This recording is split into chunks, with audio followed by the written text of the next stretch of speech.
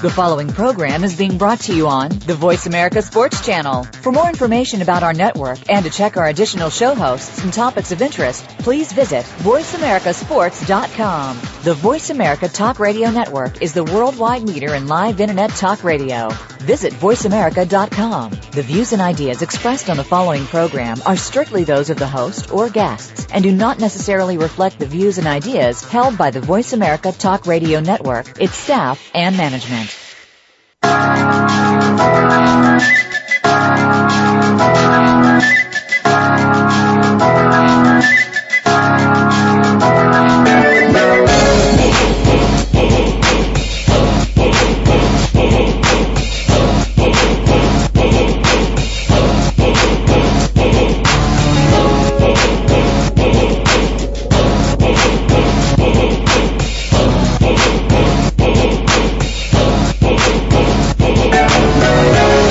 You hear the music, you know the show. You listen to Ellis Sports on the Voice America Network. I'm in Phoenix, 11 like it matters. You know what? It's down there 100 degrees. It is 100 degrees today. I believe it's supposed to be like 106 degrees. I got some new friends. They family to me that have moved to the valley from Atlanta. And I was just, I'm just trying to find out, when it's 106, what does that feel like back east? Does 106 feel like, 90 back east, 95? Or with the humidity, it probably feels like 106. But it's starting to get hot in the valley, and it's starting to get hot in the NBA as well. Things are heating up, of course. They got pretty hot for the Lakers last night. And I hope you watched the game. I hope you enjoyed it. Listen, before I forget, it's always Mother's Day. So shout out to all the mothers out there. I thank God for mine up in heaven. She gave me life. If it were not for her and, of course, Big Papa, I wouldn't be here today. And I'm just so thankful for all the mothers out there. You all do the best you possibly can. There's nothing like a mother's love. Fathers, they say, mama's baby, daddy's maybe, that kind of thing. All those little things they make up. Papa was a rolling stone. Wherever he laid his hat was his home. And when he died, all he left us was alone. Well, nah, that's not the kind of papa I am. So, but I do want to say, again, happy Mother's Day to all the beautiful women out there. You beautiful in heart, mind, body, and spirit. And we human beings that are on this earth, we thank God for you. So it's always Mother's Day. But I'll tell you what. Last night, the Lakers, they probably wish they played on Mother's Day. Maybe they would have. Nah. They played when they should have played. As I watched the broadcast, it is really interesting. You really saw, I remember back in the day where there was the teams that would run, and then you had teams that would try to slow it down. And that's what appeared to be, there appeared to be two philosophies of basketball playing out in that game last night. However, and I really thought this could possibly happen. Shout out to my man Charles Barkley, too. I think Charles was just fed up as he watched the game. It was a blowout. That's not, the NBA does not need that kind of basketball game ever in a playoff series. That's one thing about the National Football League. It comes, we always say it'll come down to the wire. It'll come down to, special teams play or something of that nature. Basketball cannot afford blowouts. The Lakers need whatever effort you have. You need to put 100% of that effort into that ball game. There's just no excuse for what happened yesterday. Although I'm going to try to make one because I'm a Kobe Bryant fan. I mean, bottom line, I just think the man is the second greatest player to ever play the game. I think Michael Jordan is the best. I think Kobe is the second best to ever play the game. But I'm going to say this. As I said, there appeared to be two apparent ways that the game could be being played in that game. One team that was, of course, the Lakers, played, a very, ball game that was a very conservative game. Not a lot of risk, not a lot of running, no fast break points at all, I don't believe, and it appeared that they were tired.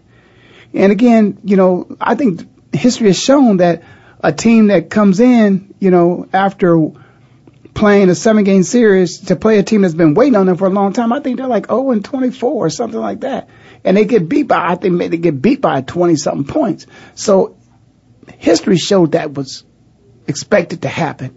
but it was the Lakers. It was Kobe. I did not think Kobe would let that happen. Kobe tried. But here's the thing about it. Basketball is a young man's game.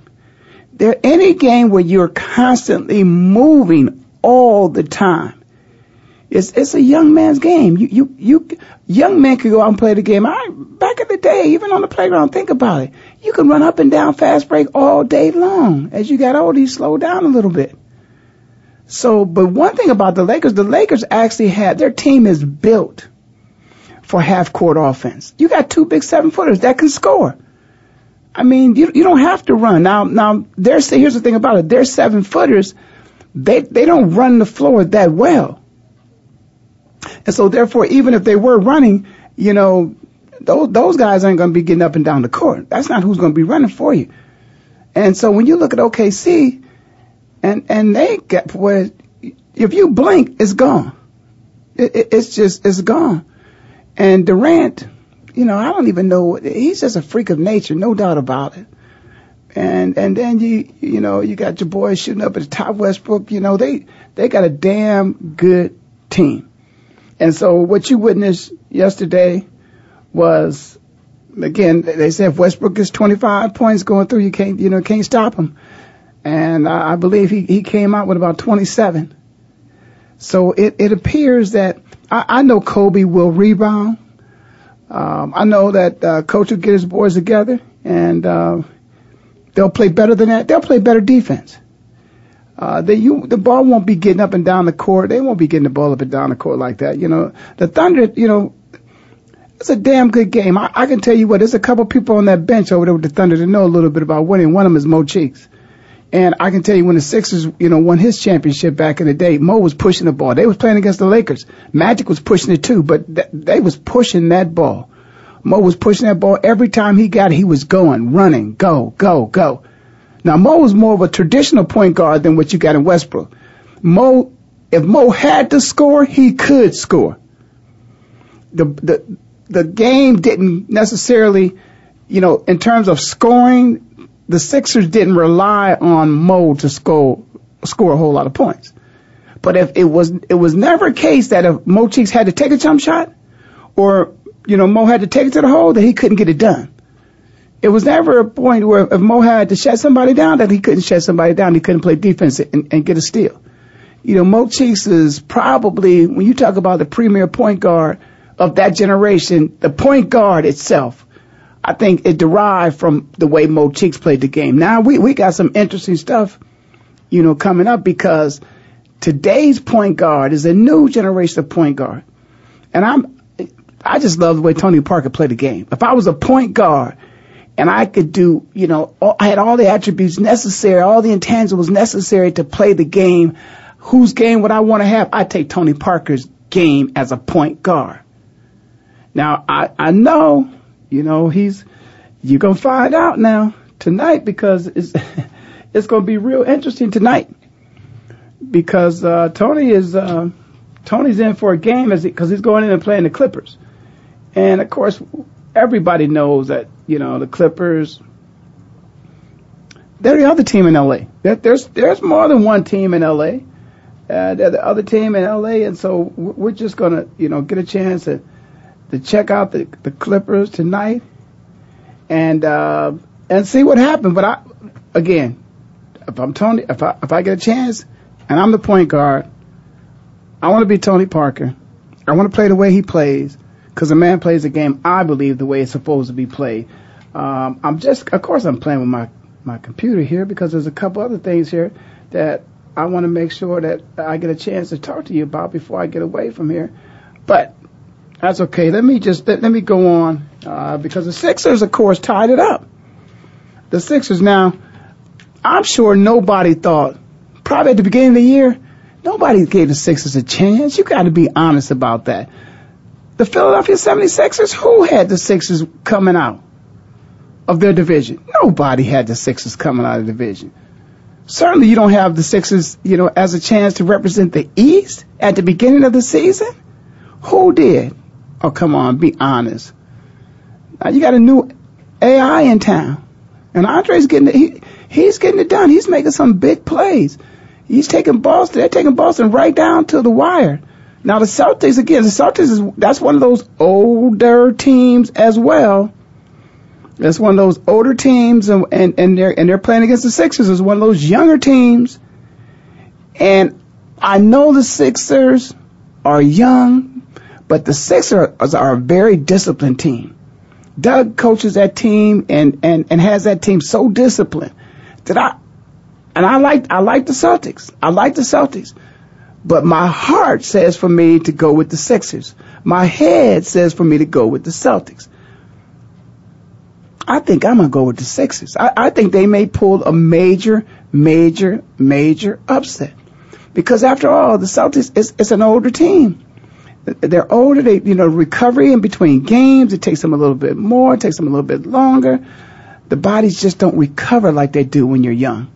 And so I'm really not sure that the Celtics are going to win the series. Bottom line, going in, if somebody would told you at the beginning of the year, the Celtics and the Sixers were going to be in a 7-game series, you might even say that the Celtics probably, the Sixers might win one game. Well, they've already won one game. It's 1-1. It's tied up. But it might have been more along the lines, well, the Sixers probably win one game to prevent them from getting swept, so they'll probably win, game 3 or game 4, and then we go 5 games. But no, the Sixers are tied up. And I'm going to tell you, when you look at the Philadelphia 76ers basketball team and you watch them play, there's a lot. They got a lot. They got bench. They got a good, strong team. There's no doubt about it is that they believe, they're confident in themselves. The city's behind them. They got that emotional charge that they need. Doug wants to win. He wants to get back and win a championship. He played there in Philadelphia. It's just amazing when you get a second chance. And I think the Philadelphia 76ers feel like they've got a second chance. When we had Allen Iverson there, for a while we thought that we could do it. There was something missing. We had Charles Barkley there. We thought we could do it. There was just a couple. Charles needed help. Charles asked for help. Allen needed some help too. Again, the point guard, there's very few teams in the NBA, with the exception of Magic Johnson. And Magic was just unique. There's never been another a Magic Johnson, period. But when the most valuable player of your team is your point guard, truly the most valuable player of your team, the best player on your team, and he's your point guard, I'm not sure that's really going to win a championship for you.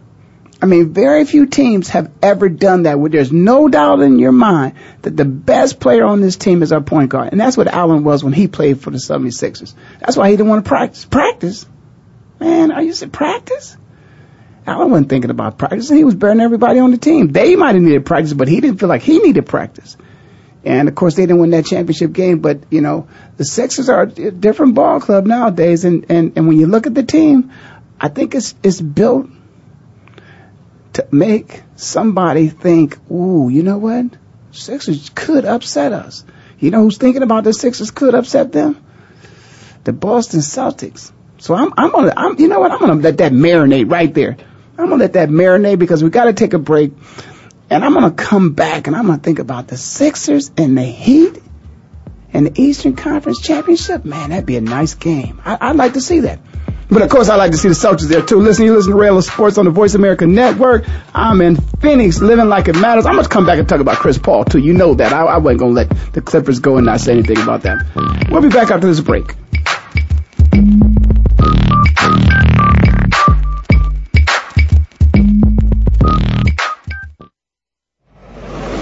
Your internet flagship station for sports, Voice America Sports.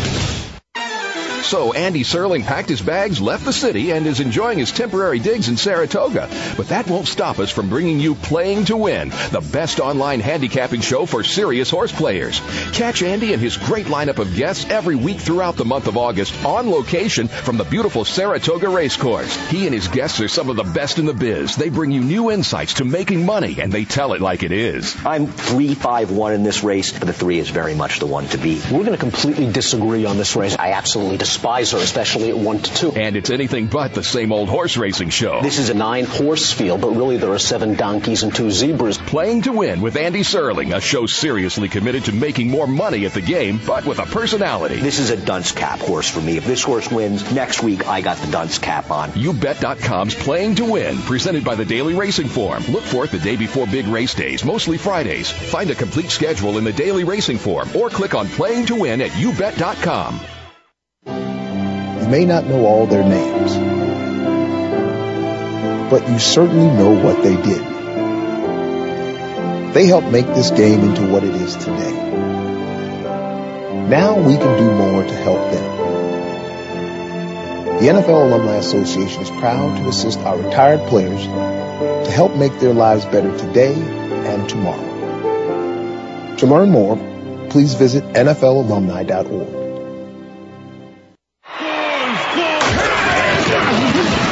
Your internet flagship station for sports. Voice America Sports.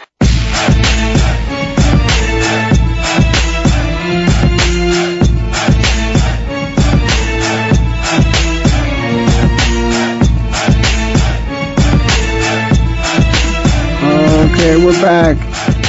Mr. Ray Ellis, Sports on the Voice America Network. I'm in Phoenix, living like it matters.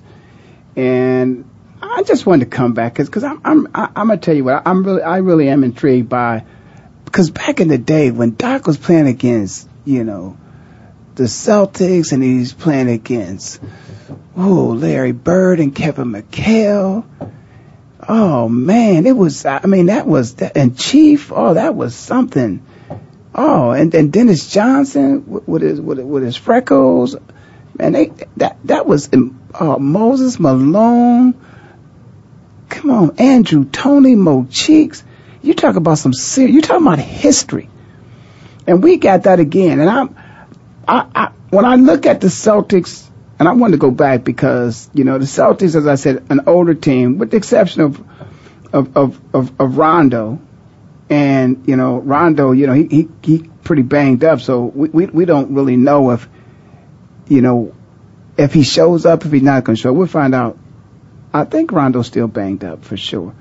But Kevin Garnett, Kevin, I don't know. I think he has a way of which he's able to put his energy on cruise control. He always appears to be playing at a high level, but I swear he's got a second and a third gear where he finds some energy someplace at the end of the game where you just don't know where he gets it from. Because Kevin's been playing ball a long time, but he plays with so much emotion. And he's a damn good ball player. And that charge call, listen, here, I'm not charge call, but that blocking call when, of course, he was trying to set a screen for his own man. But I would say this. If you're going to be consistent, then be consistent. And that was on their home court. And his feet were not stable. He was moving a bit. And so I think it was the right call. The right call at the wrong time. It can't be a right call at a wrong time. If you're going to let them play, you let them play. If you're going to be making calls, you consistently got to make those calls. And I think that's the way the game was called. It was called consistently. And so you know what to expect going in. If you set the screen, set that screen, stay there. Don't move, don't shuffle. I've never been taught to shuffle my feet in a screen. You get set up, you're there. Don't move. Because if you move, you're moving. It's a foul on you. So at that point in time, I just don't think Kevin just was, he wasn't focused. He was focused, but he wasn't focused in 100%.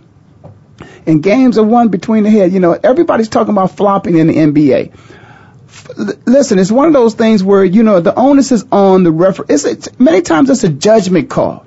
And unless somebody really knocks you over, and when somebody knocks you over because you can see it. Sometimes there's some blind screens that are set. And when they set them blind screens on, I don't care who it is running around, a 2 or 3 running around because they're smaller people. But when a 2 or 1 or 2 or 3 is running around the court, and a 4 or 5, a big come in and set a screen, and it's a blind screen, they don't see it, and their feet they're planted. Bam! That 1, 2, or 3 go down like they got hit with a bullet. Boom, down. That's the way you set a screen. You don't move your feet and all that type of stuff because the screen's not that, it's not that effective. Now let's go to the flop on the charging side of things. See, on screens you don't fall. And you could run in the impact of a screen many times is much greater than it is on times when guys are trying to take a charge. And the screen, notice when you set a screen, that's if the referees really want to look at it, it's like, okay, when a man sets a screen, he's trying to get his body there and his feet planted so that he can stop the force and the movement of the other player that's coming his way. Now, when you set your feet and you plant your feet and you're trying to take a charge, again, you're supposed to plant your feet and take that charge and absorb that impact. If that impact knocks you down, fine, but sometimes it doesn't need to knock you down. Perhaps if it doesn't knock you down, it might even be, you might have a better chance of winning your case that hey, it was a charge. Because when you start flopping, it's just so obvious that there wasn't enough impact for you to go down. Because when you compare it to somebody who is setting the screen, you can see that, that's some real impact. Many times those blind screens, people get hurt. They get knocked out, they get woozy, they might even get a concussion. But the flopping, is there a place for it in basketball? Yes. It's a judgment call. It's an intelligent play. You're trying to make a play, and you're trying to. There's a person in a position of which you think they're out of control, and so you're going to take this charge. It's a judgment call because the referee, is trying to make the case that you had position prior to that person reaching that spot on the floor, and they moved you from a spot that was reserved for you. You were there. You were standing there. But it's too much of a judgment call. Just too much. Other fouls, you can see when somebody's shooting the ball, you hit them, you knock them down. Those are fouls. We know that. But flopping, it's one of those things almost like a person running out of bounds on the football field. But we know it's about safety, so we're okay with that. But I just wanted to go back and think about it again and look at it and see Paul Pierce and see Kevin Garnett and Rondo if he's healthy, and just, I just think those three, they could get it done. But then again, I got to be honest and I got to go back and look at my Sixers. And I'm going to tell you who I'm really impressed with. Holiday is just, when he's hot, he's hot. He's a true point guard, but he can shoot. And then when Lou come off the bench, Lou can shoot it. He can shoot the lights out. Evan Turner, that's a Buckeye. Now, and Evan's game is finally coming around. We probably, it probably took a little bit too long, but we can see why the pick was invested. The man does have talent. And once his confidence level is up, he has a shooter's kind of confidence that once it starts dropping, then he can do anything. And he got some moves. Now, if you watched him play at Ohio State, Evan Turner he got game. It's just a matter of him reaching a confident level where he's not going to get pulled and coach is going to let him play. So as long as coach lets him play and he goes ahead and gets it done, then that's okay. I think they're going to be all right. Eldon, it's about time for Eldon just to play big and strong and nasty. Just be big, strong, nasty. Call Moses. Say, Moses, just send something up here to kind of, give me some of that stuff you used to use so I can just have a nasty game. Because Eldon Elton Brand could really be a game changer. He really could be a game changer.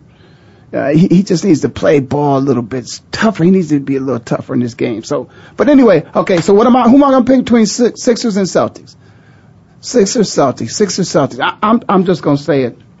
I'm going to go with the Sixers to pull the upset. And don't be mad at me. If it happens, it happens. And don't say that I didn't tell you. Okay? Now, let me go back because I want to regress because there's one young man I didn't give any love to. Well, let's say I didn't give enough love to. Because, like I said, if I'm going to be a point guard, I'm going to be Tony Parker.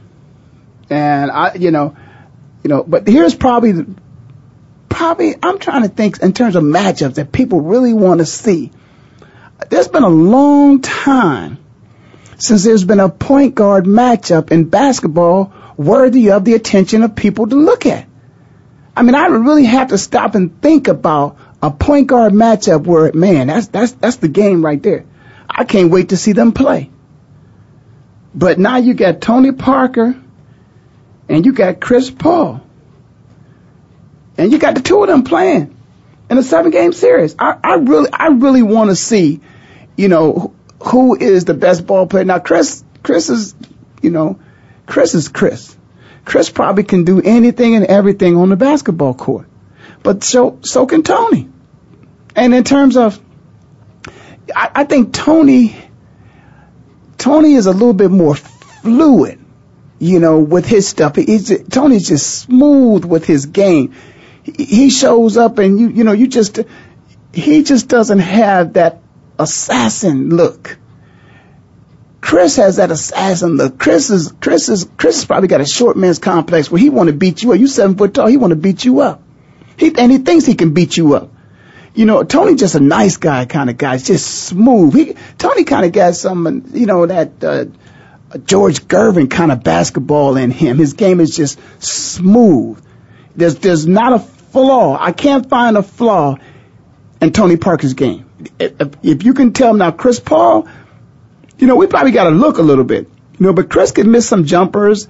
Chris's jumper is not as pretty as Tony's, but I don't see a flaw at all in Tony Parker's game. Now, and on the other hand, too, I think, when you look at Chris, like I said, Chris is the one, he's like a little gremlin, but he'll fight you, do everything to you. And Chris, at times, appears in terms of his composure, he gets emotionally into the game. Tony is on even keel. Tony is just so smooth with everything he does. And so, for those reasons, I think the composure component might be the deciding factor. I think Tony is such a composed person that he's in control of the situation at all times. I think Chris Paul is not. I think again, Chris, he plays with emotion, but I think perhaps maybe sometimes the emotion could get the best of him and he might lose his composure. I don't see Tony Parker getting into a fight on the basketball court, but I do see Chris Paul. I even see Chris Paul starting the fight on the basketball court. That's just my personal opinion. And because of that, I think in terms of being totally focused, I think Tony just takes the game to another level, and he reaches a level of concentration of which I don't think Chris Paul has matured enough yet to get there. Now, Tony's been in the league a lot longer than Chris has, too. And think about this now. San Antonio is an older ball club, too. Tony and Tim got a couple rings. That they've been playing together a long time, and Coach has been with them. So Coach kind of gets tired himself, too. Pop's got to slow it down a little bit so he don't get tired. But that's going to be a series. And all of a sudden now in the Lakers and La La Land, there's 2 tickets that's in high demand. And I'm not sure one ticket is hotter than the other. Well, I would say this. Either one of them, I close my eyes and just take the ticket. Who you want to go see? You want to go see Kobe? You want to go see Chris Paul? Because they play in San Antonio or OKC. One city, 2 hot games. I don't think it's happened before. Not that I can recall. First of all, because the only other team, you got the Knicks and you got the Nets, but they play in different arenas. These teams play in the same arena. LA is, right now, we got to give it up. LA, again, is the place. It's happening in LA right now. It's going down. Again, LA is the place. Now it's for basketball. And the Lakers ain't necessarily the only draw. At the beginning of the year, yeah, they had Blake Griffin, but Chris Paul wasn't there yet. Wow, now they got Chris Paul there, and it's the hottest ticket in town. I got 2 tickets. I got 1 ticket for 1 game. Who you want to go see? Kobe in OKC or Chris Paul? And Chris Paul is up against the best guard in the league, Tony Parker. Which game you want to see? Man, that's a hard choice right there. But I'm gonna come back on the other side. I'm gonna tell you who I think are going to win those, too. I like Chris Paul. I love Tony Parker. Man, you listen to Real Sports on the Voice America Network. I'm in Phoenix, living like it matters. We're going to take a break, and I'll be right back.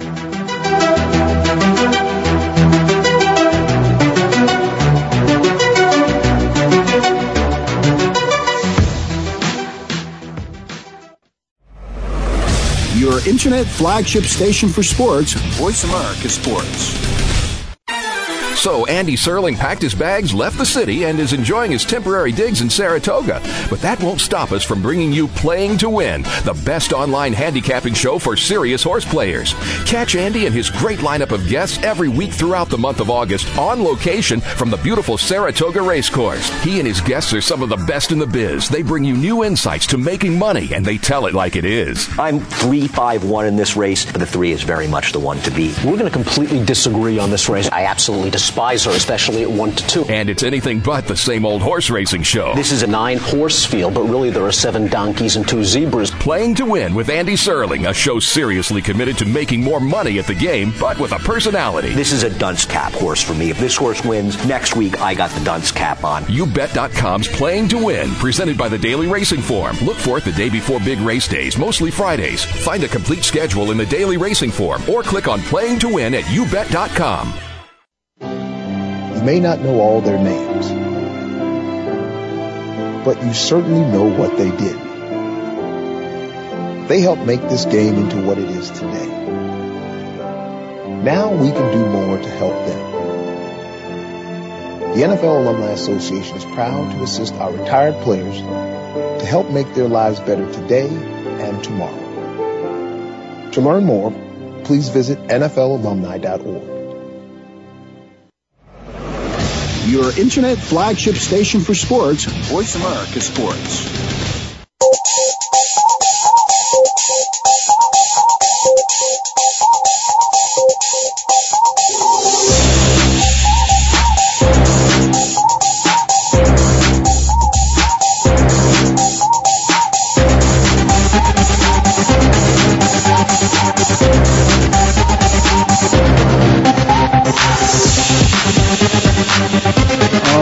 You hear that music, listen to the show. Rail Sports on the Voice America Network. I'm in Phoenix, living like it matters. And I was talking about that ticket. You get one ticket. You can choose. You want to go see Kobe play OKC. You want to go see Chris Paul play Tony Parker. Who you want to see? Who you want to see? For me right now, wow. Because I'm afraid that OKC could, blow the Lakers out again. I don't see that happening. I don't see a blowout happening over there when you got the Clippers playing the Spurs. I don't see a blowout. I think that team, even though but what happens with the Clippers got youth. When you look at San Antonio, they got age, but Tony Parker got speed. Tony Parker is, he like an old Ferrari. He can still go. He don't slow down. So, but when I look at the Lakers, they got rid of Fish. And Fish, shout out Fish, man. Fish said, okay, you want to get rid of me? I'm going to drop a couple threes on you. He had, several dimes, but he was doing his thing. Fish fit right in with OKC. So I'm going to tell you this. Let me just do it like this, because I want to move on to a couple things. I'm going to go ahead and I'm going to say, if I get that ticket, I want to see Tony Parker play against Chris Paul. That's a game. I just want to see that. That's a game. Kobe, I've seen you. You're my man. I still want to see you play. But it's a better game in town now. But LA is the place again. Now let me move over, because I want to, there's a couple other things I want to talk about before the show is over with. And I'm running a little bit behind schedule, but my man Vince Young got a job.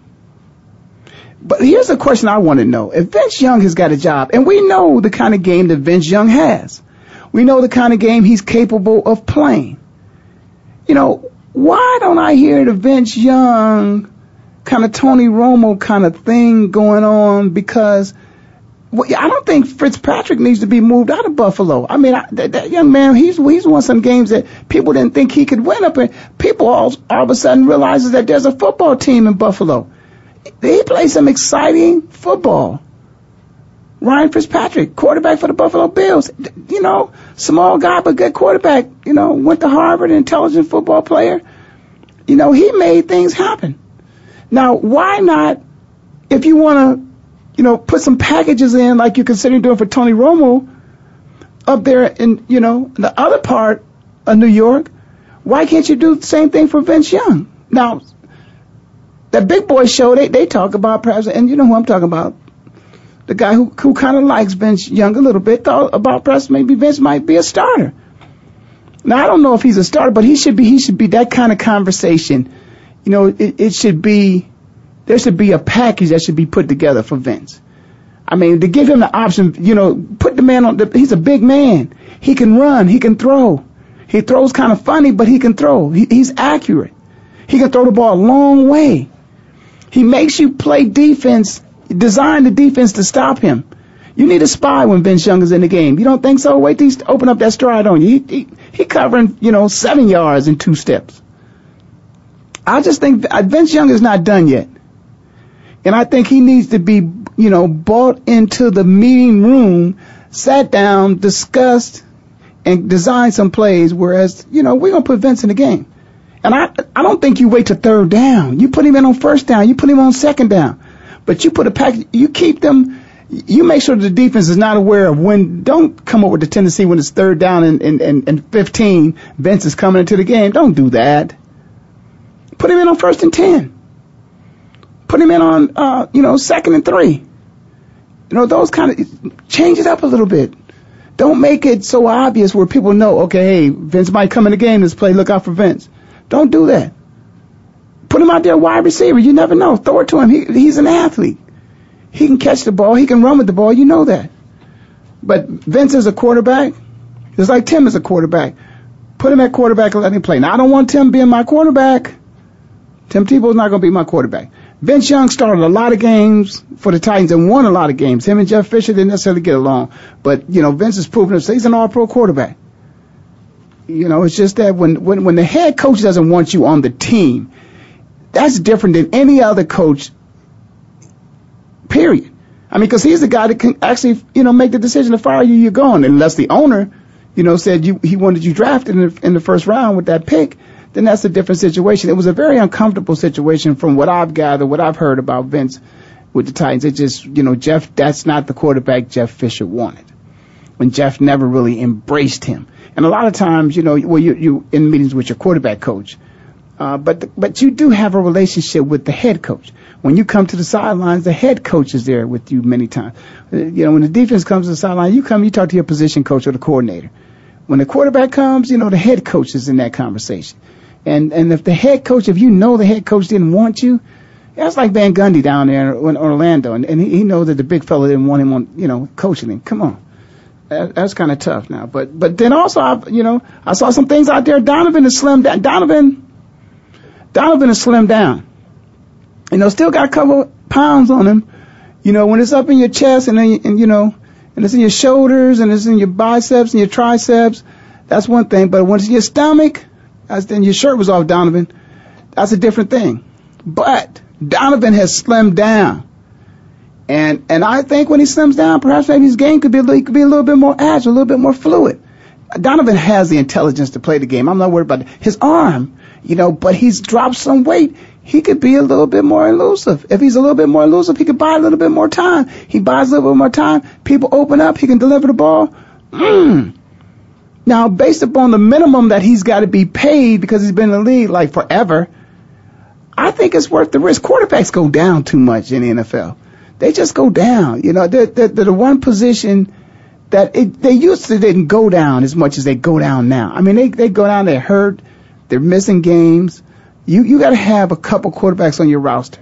And it's good to have a veteran in there, too, because I'm telling you, quarterback is one of those positions, the house is coming at you. Every damn body out there trying to get to the quarterback. You can play another position on the football field and everybody's not trying to get to you. When you're a quarterback, everybody's trying to get you because you got the ball. And that's what the game is about. Get the guy with the ball. He starts off, the center hikes it to him, then go get him. So Donovan is out there trying to lose some weight and trying to get a job. Where might he land? All right, I'm going to hold on. I think we got a caller, Harold. Harold, you on the phone there? I am, man. How's it going, man? Ray, it's good. I'm just sitting here, though. I don't mean to get off on the side, but I want to talk a little college football because they announced the College Football Hall of Fame today. Oh, yeah. And just an absolute travesty for any college football fan in America, I think. Tommy Frazier is omitted again. And I don't I don't understand. I can't believe he wasn't a first balloter, let alone that he didn't get in on the second. And you got a guy like Ty Detmer, not discounting what Ty did, but arguably if you said, do you want Ty Detmer or do you want Tommy Frazier? You want Tommy Frazier. Yeah, but okay. The record that this kid put up, for him not to get in, it's a travesty, Ray. Well, I think you probably got to go back to the university, and there's probably something going on there with the university. You got to campaign for your guys. If you really want them in there, you got to campaign for them. Well, I think they do a fairly good job of that. He's liked by the university. He worked at for the Nebraska athletic department for a while in the development department. So, I don't know. But that's not 33-3 overall as a starter. Yeah, you got to think about championships games. You got to think that's Nebraska. I mean, if they really wanted him coming to Corn Hustlers, I mean, they really could put a lot behind him. I mean, there's some people who have some, marketing campaigns. They truly go out and they market and they support their athletes that they want to get in, and you're right, it may be a travesty, but what happens is when you don't get in the first or second ballot, all of a sudden you slip and you're an old man before you get in. Yeah, and it's actually, it's not, I mean, realistically, I think it's bad. I mean, because arguably, without a doubt, I think Tommy Frazier is probably a top 5 quarterback to ever play college football. And hey, I'm a little bit of a homer, but I mean, I think his record stands for himself. I mean, what the guy did in college was absolutely amazing. He was arguably on the best team to ever play the college game at that time in '95. It's back-to-back national championships, 33-3 as a starter. He was listed as first team, All-America on, 8 organizations that year. He won the Johnny Unitas Golden Arm Award, second in the Heisman Trophy, UPI Player of the Year, Sporting News Player of the Year. I mean, it just goes on and on and on, listed on Sports Illustrated, 85-player all-century team. It's like, how does this guy not get in? So, I mean, if you say it's the college, I mean, it surprises me because I think Nebraska is a university that would support the team. But if it is the college, then, I mean, I think that, Nebraska's, their sports information department actually needs to probably get a little bit of the fault here, it sounds like. Yeah, that's the thing about it. Look, they got enough exposure throughout the year that, every time you're on national TV, there should be signs up, Tommy Frazier, Hall of Fame. They should really be pushing for him because you're right. With those kind of credentials, it makes you think, okay, there's something going on. There's something that we don't know about for him to have that type of resume and he's not in. There's something going on there. Gotta be. Yeah, I think so. I mean, you perhaps maybe you can do that. Why don't you dig real deep, just, and find out what it is. Many times there are things going on, even at the professional level. There are things that you're thinking, wow, this guy should be in. Why isn't he in? And there's always something going on that perhaps we don't know about and everybody else knows about, and they just want to, keep it hush-hush. Well, that's a good example. You look at a player like Ndamukong Suh last year. He probably should have been a Pro Bowl. He's definitely one of the most dominating defensive linemen, but his actions and what they were behind the scenes and on the field and all that stuff kind of kept him out. So I understand that. I just think that, you got to I look at players that they're putting in, and, if Tommy doesn't get in next year, then Tommy's not going to get in probably for 15, 20 years. It's just going to be, to me, I think he should have won the Heisman. I don't think Danny Werfel should have won the Heisman. Well, that's all you got a point. Debate, obviously. And okay, Ray. On a side note, because I'm gonna get off that, but I was in Vegas this last weekend. Oh boy! And they have the Denver Broncos listed as a 4-1 favorite to go to the Super Bowl. 4-1, depending on how much money you're putting on that. I might take that. That shows you what Peyton's got. That just shows you how much weight Peyton carries. It really does. And exactly. So I might. Now they said to go, not to win, correct? To go to the Super Bowl. To go. Okay, that's worth a couple $100. You just never. I would think it is. I mean, considering that they almost, they made it to the second round with Tebow, right? I mean, Manning's got to at least net you a couple more games there potentially. See, right? that's all you got to do is just get in the dance. You get in the dance, you might get a second dance, and next thing you know, you're sitting there, and the Super Bowl's right there.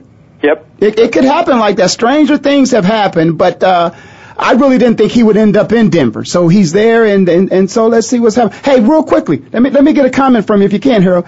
You heard anything about Roger Clemens today? What do you think about what's happening with Roger?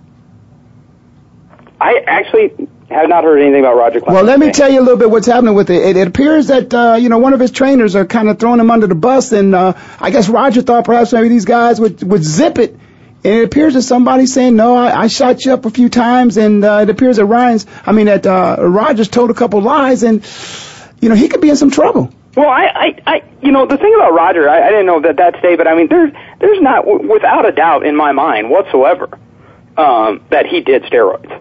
I mean, this whole song and dance of whether he did or he didn't, I mean, he did it. I mean, nobody puts up this big of a defense and tries to stonewall as long as they did without knowing that there's something there that they don't want out. And I think you got to look at a guy like Jason Giambi.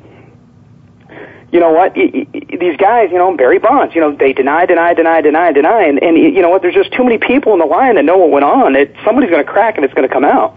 I give credit to Giambi. He came out and said, hey, yeah, I did it. Took his lumps, got kicked in the teeth for it, moved on, and he's still playing. Yeah, it's one of those things. You're right. It happened so long ago. And again, it was a situation whereas, again, it was something that was self-inflicted. Either you put it into your own body or somebody else, administered it for you. But it's like you didn't bring harm onto anybody else, but you did compromise the integrity of the game. But we're asking you to tell the truth. I mean, very similar to what happened with the New Orleans Saints. Hey, guys, we're giving you a chance to really tell us the truth. We asked you the same question 10 different ways. Just say, yes, you did it. And you didn't, and then now some other people get involved because we're trying to clean up our own mess. But when the big boys, like the feds, get involved, you're going to get in trouble if you don't tell the truth. Well, yeah, and that's what's so bad about it, too. And the other thing is it just doesn't make sense to me, like with Roger Clemens, is it's like, and Ray, you being an athlete, if some guy's walking towards you with a needle and they're going to give you a shot, you damn well know what's going to go in your body. Yeah, and what is that? Oh, it's a B12 shot? Really? I mean, he thinks that's plausible. Oh, I thought I was getting a B12 shot. What? Yeah. Come on. There is no athlete. You cannot tell me you can't tell me that there's athletes out there that know that they get those, if they're getting an injection, that they're not going to know what the hell is going in there. Well, let me just say this to you, Harold. Back in the day, in terms of knowing what a drug was, a B12, I remember B12 shots. I never got one. You don't have to worry about it. Anybody can investigate Ray Ellis. You can say, you know what? They have something to do with needles. Okay, that didn't happen because that man is scared to death of needles. It'll take me any nurse in the world would tell you if she ever had to give me a shot, she chased me around the room. I'm scared to death of needles. Almost passed out when my wife had to get the epidural. No, man, it's not going to happen. But in terms of a B12 shot was something that was, I guess they said it was a vitamin. It was, to give you energy, a boost of energy. And guys would get them before you go out to practice. Now, some of the other things that would, then they're taking the fluid out of your knees and stuff like that, and then give you something else so you could relax and not feel much pain when you go out there. I'm not so sure that the athletes of my generation really knew what the drugs were, with the exception of the steroids. Now, that's something nobody came to you to force you to take a steroid shot. That was something that you sought that out, and you got that in the back room someplace by yourself if you got it, and I don't even know how you got it. But, some of the other things in terms of the injuries, now the team wants you to play. And they're giving you something that it's just like anybody else. When we go to the hospital, and we get some type of medication, all of a sudden we become, a street level drug dealer or a pharmaceutical guy. We know what the drug, we don't know what the hell the drug is. We just heard that doctor tell us what the name of it is and what it's supposed to do for us. Now, when they medicate you like that, you don't really know what it is. But when you seek something out that somebody's told you it's going to give you an enhanced performance, you're going to perform better, you're going to recover quicker, and the team didn't give it to you, you're responsible for that. Exactly. But, the other thing I think this boils down to is, I know Roger Clemens is bad, but, the other thing that I hate about Major League Baseball more than anything is how hypocritical the organizations are. Because they dang well knew all of this was going on, not with just Roger, but they knew it with Sammy, they knew it with McGuire, they knew it with Bonds, they knew this was going on. And the only reason they didn't do anything is because they coming off the strikes, where Major League Baseball attendance was down, in that run that Mark McGuire and Sammy Sosa had, saved baseball. It brought people back to the stands. It brought excitement back in. Now, for the commissioner to say, we didn't know about this, it's so hypocritical of what the Major League Baseball has done. It's ridiculous. And it's shameful. It's not right to the players. They knew this stuff was happening, and then they want to try to now just dump everything on the players, which is actually, it's truly sad that the players' organization isn't stronger enough to actually come out and just out the organizations for what obviously I think has to be known. Yeah, I think what has to happen when you talk about outing the organization, it has to come from players that are no longer a part of the game. That they feel as if, they really don't have anything to lose, and it's their chance to really help the game and help the kids that are playing today. Don't do this to your body. We've done this to our body, and this is what happens. I remember Lyle Alzado, and I remember because I went to school, of course, at The Ohio State University, and played with my dear friend Chris Ward, and I remember seeing Lyle Alzado rip Chris's helmet off his head, and I just thought that was a crazy man. I just thought that was something other than football. That was something other than somebody who was just emotionally fired up to play football. I thought that was something else going on with that man. And it turned out to be just that. There was something else, that he had put something into his body, and it kind of changed his emotional approach to dealing with the situation. So I think when we got harmful drugs, and something else I want to say too, and you probably could remember this, baseball players weren't the biggest guys in the world. As a matter of fact, the shortstops used to be so little. The only guy that was big was the catcher and maybe the first baseman, and most of the time he was kind of fat a little bit. But all of a sudden, in that generation of players, you got ball players that look like they could have been linebackers or running backs that were playing baseball, the way they were built, these injections, these steroids, the way they affected their bodies. The same thing happened as I looked at the football players. You started looking around the locker room, and I was a guy that was committed to the locker room, and particularly the weight room, and there's guys that showed up when practice was over, when it came to, going in there and lifting weights. And man, they toned. I mean, they toned so tight, their skin looked so tight, and you knew there was something going on. So sometimes you don't have to see it, but it's right there in front of you. You can close your eyes if you want to, but the effects that it has on a person's body and the changes, they're noticeable. And so a lot of people knew it. You go back to the George Brett era, for example, back in that time, and you take the average height or the average weight, probably, of Major League Baseball players at that time versus average weight of Major League Baseball players today, and it's going to be significantly different.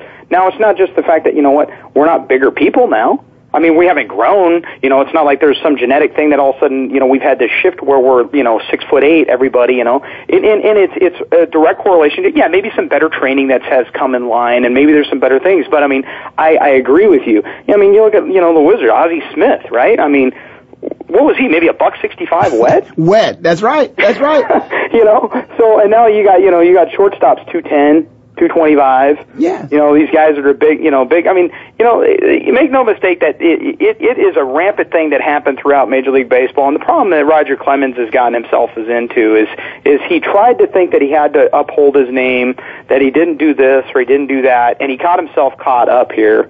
And actually, the worst thing that's going to happen is I think it's going to come out that, obviously they're going to find out that he perjured himself. I feel pretty confident of that. And the sad thing is if he would have just took his lumps and admit that he did it, you're going to get a little bit of a black eye, but it's over and done with. Not the federal government coming after you. But I mean, I still question a lot of this stuff is, the amount of money that the federal government spent pursuing, Barry Bonds. Yeah, you're right. And the thing about are these really the best uses of resources of our federal government to try to come after somebody because they just said they took steroids or they didn't take steroids? No, I'm not going to say that I don't think there's a place for the federal government in baseball, because I do, because there's too many kids that are affected by it. But at the same time, there should be a small division, a couple people that are, there to oversee the leagues and the committees and things that they do, and that should be it. We should not have the Supreme Court and, that. No, we don't. No, you're right. I agree with you 100%. Hey, let me ask you something before you go. We're right. I'm in the Valley. I don't know where you're at. NFL football's hot right now. We got some things going on. The game has changed a little bit. What do you think about the National Football League game today? Man, I love National Football League. I love football in general. I'm a college fan first, but NFL to me is absolutely fantastic. I think the game is, I think what we're seeing is that it's moving into a part where parity is actually really positive for the league right now, I think. From top to bottom, we have teams from one year to the next based upon free agency, based upon movement, based upon things that can happen. You can basically be from a 4-win team to look at what San Francisco did, and it's changed the league up to where every game that you step on the field now is a must-win situation, even for your elite teams. You know, yeah, you're right. There's so much, it's so much closer from top to bottom in this league. Take out, a Peyton Manning-less Colts team. But, I mean, as far as the competition, the level of competition, I think, is at the best that it's ever been. And it's great for fans because we get a lot of fantastic football. Yeah, that's what I said earlier. I don't know if you were listening here, but I said about even the NBA, it's a shame that in a playoff game that any team would ever get blown out. That wouldn't happen in football, and it doesn't happen in football. So let me say, so the new rules, they haven't changed the game that much that you don't still enjoy. You still enjoy it even with the new rules. Yeah, I'm okay with it. Well, the biggest thing is there are some things that frustrate me that I think let's face it. The new rules where we talk about we let the quarterbacks where you can't even hit the quarterbacks anymore. You can't do this anymore. Well, you know what? I think you see those rules. Look at an organization like the Indianapolis Colts. I mean, prior to last year, everybody was complaining about how you can't hit a quarterback. You can't hit the quarterback.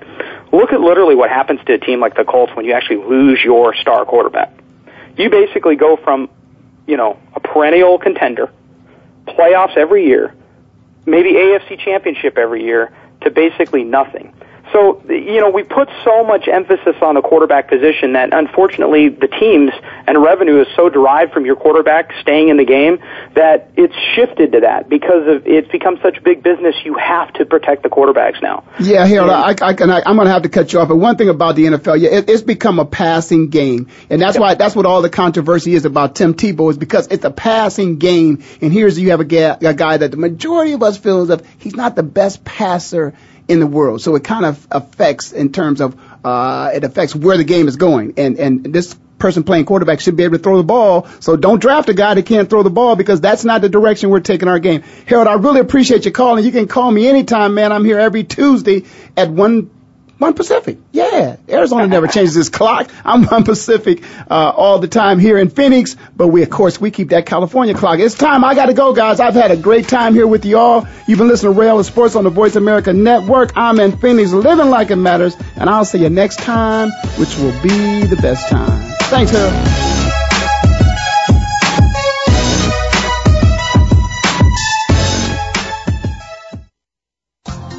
Thanks again for listening to the preceding program brought to you on the Voice America Sports Channel. For more information about our network and to check out additional show hosts and topics of interest, please visit voiceamericasports.com.